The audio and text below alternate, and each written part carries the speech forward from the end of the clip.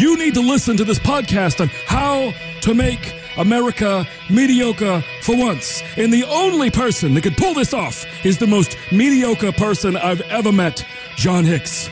What do you call this thing? The retirement solution with you? That's very mediocre. I approve. Helping you solve the retirement puzzle. Welcome to the Retirement Solution with John Hicks.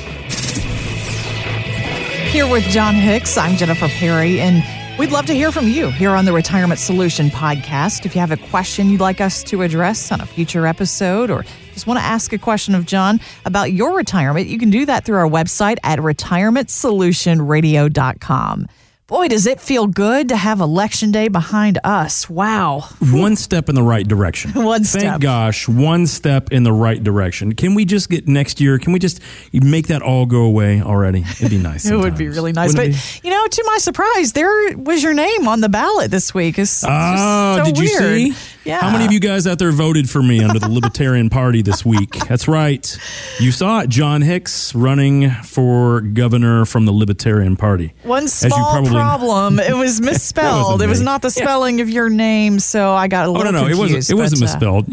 We know that's not me. The last thing I want to do is spend my life in politics, fighting for a bunch of, in your mind, good things that amount to nothing in the end. It's sad. It's a sad state of affairs. I like fighting against poverty and against stupidity of finances. That's what I like fighting for, Jennifer. That's right. And that's what I do every day. And you can't even elect me. That's right. I'm self-appointed. I'm self-appointed to this position of grandeur. Why? Because I have the microphone. At least for this hour on Sunday mornings. Literally the only reason. As soon as the studio chief comes in and pulls that microphone plug out, I'm done. We're going to pull the plug on you, John. Okay. We'll see if that happens early today. Who knows? But based on the stuff that we have coming up on today's show. But speaking of politics, it's never really over. I mean, political seasons tend to last really, really long. And we're about to be inundated yet again in 2020 with more political ads, John. So it was interesting to note this new study that claims that mutual fund managers out there, they actually tend to invest their money in companies that share their same political beliefs. CNBC reported on this. And so I thought, wow, these are guys who are supposed to keep their emotions out of it and look at what's best for the funds. And even they let politics get involved. What's funny, when we say, mutual fund managers, they invest their money, you mean our money. Well, that's true. Yes, our money. They invest our money in that stuff based on their political belief system. And think about it, guys. Is this not just the proof that it's really hard to escape bias, right? So whether it's us individually saying, hey, I worked for GE forever and it is a good company. I'm not worried about the fact it's down 80% since my shares were up in 1999 at over $67 a share. It's okay. I feel good about it. See, that's a bad idea. It's bias. That bias, unfortunately, has cost people a lot of money. And so the interesting thing about it, and CNBC covered it recently, but I actually saw a study, Jennifer, a real college study. Because you know that all of the greatest intellects in the planet are in colleges right now, right? Clearly, they know everything. Our Gen Z friends, because they have a wealth of knowledge and intellect. But here's a good one. Here's a study from San Diego State University. San Diego State University. Hey, John, where'd you go to school? San Diego State. Aren't those the fighting banana slugs? The fighting banana slugs? Am I right? Is that a real mascot? You might want to fact check me on that one. But aren't they the fighting banana slugs? Actually, no, that is UC Santa Cruz.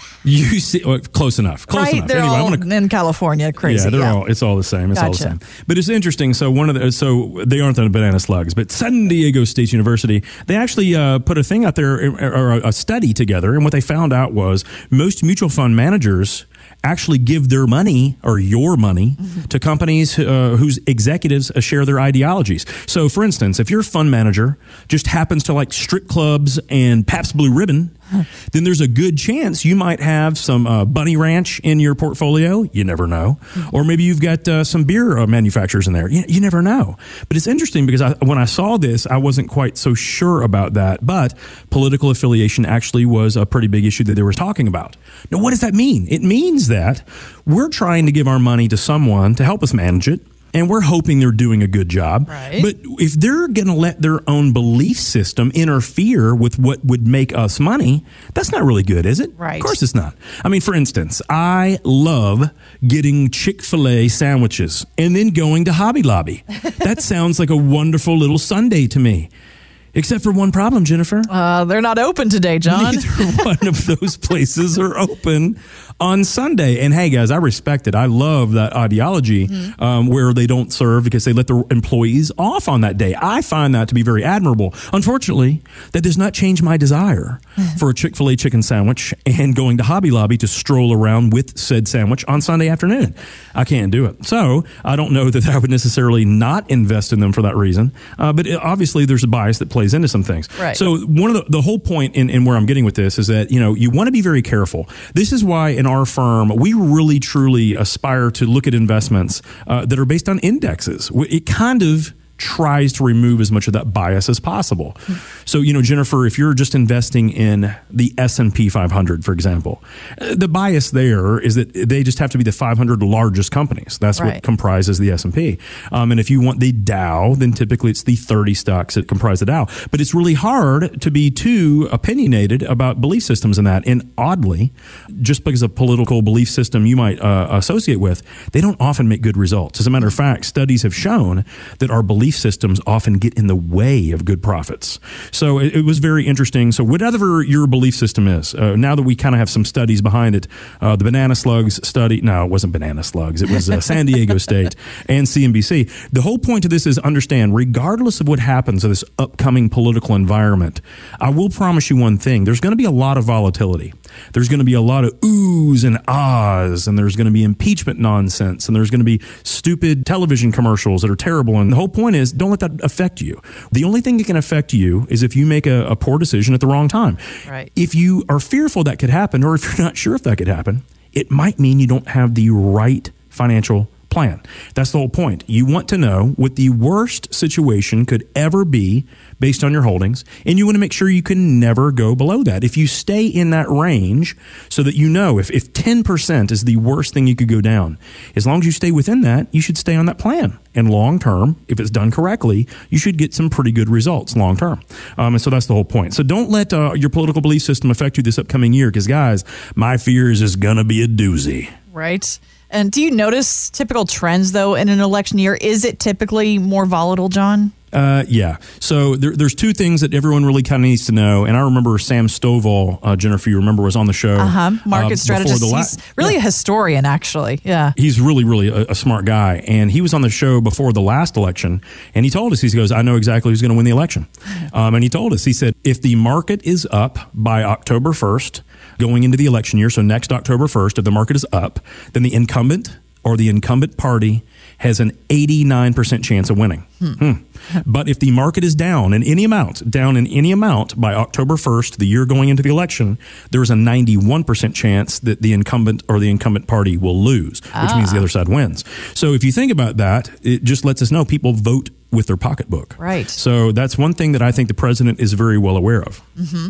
And he needs that market to do well over this next year. But you're right, John. It's going to be an interesting time for investors in politics, too. So now is the time to dial in on that MDD. What is your worst case scenario on your current portfolio? And when you know that MDD, John, does it make it easier to not make some of those emotional decisions about your money? Absolutely. If you know, come heck or high water, that the worst thing can happen to you was you could go down 8%. Even if the market's down, let's say 25 or 35 or 45, or heaven forbid, we repeat either a 2008 issue or a 2000 to 2002 issue, where it went down over 50% both of those times. If you know that your worst case scenario is 8%, wouldn't you be able to sleep at night? Yeah. What if you only wanted your worst case scenario to be down less than 5%? You can do that too.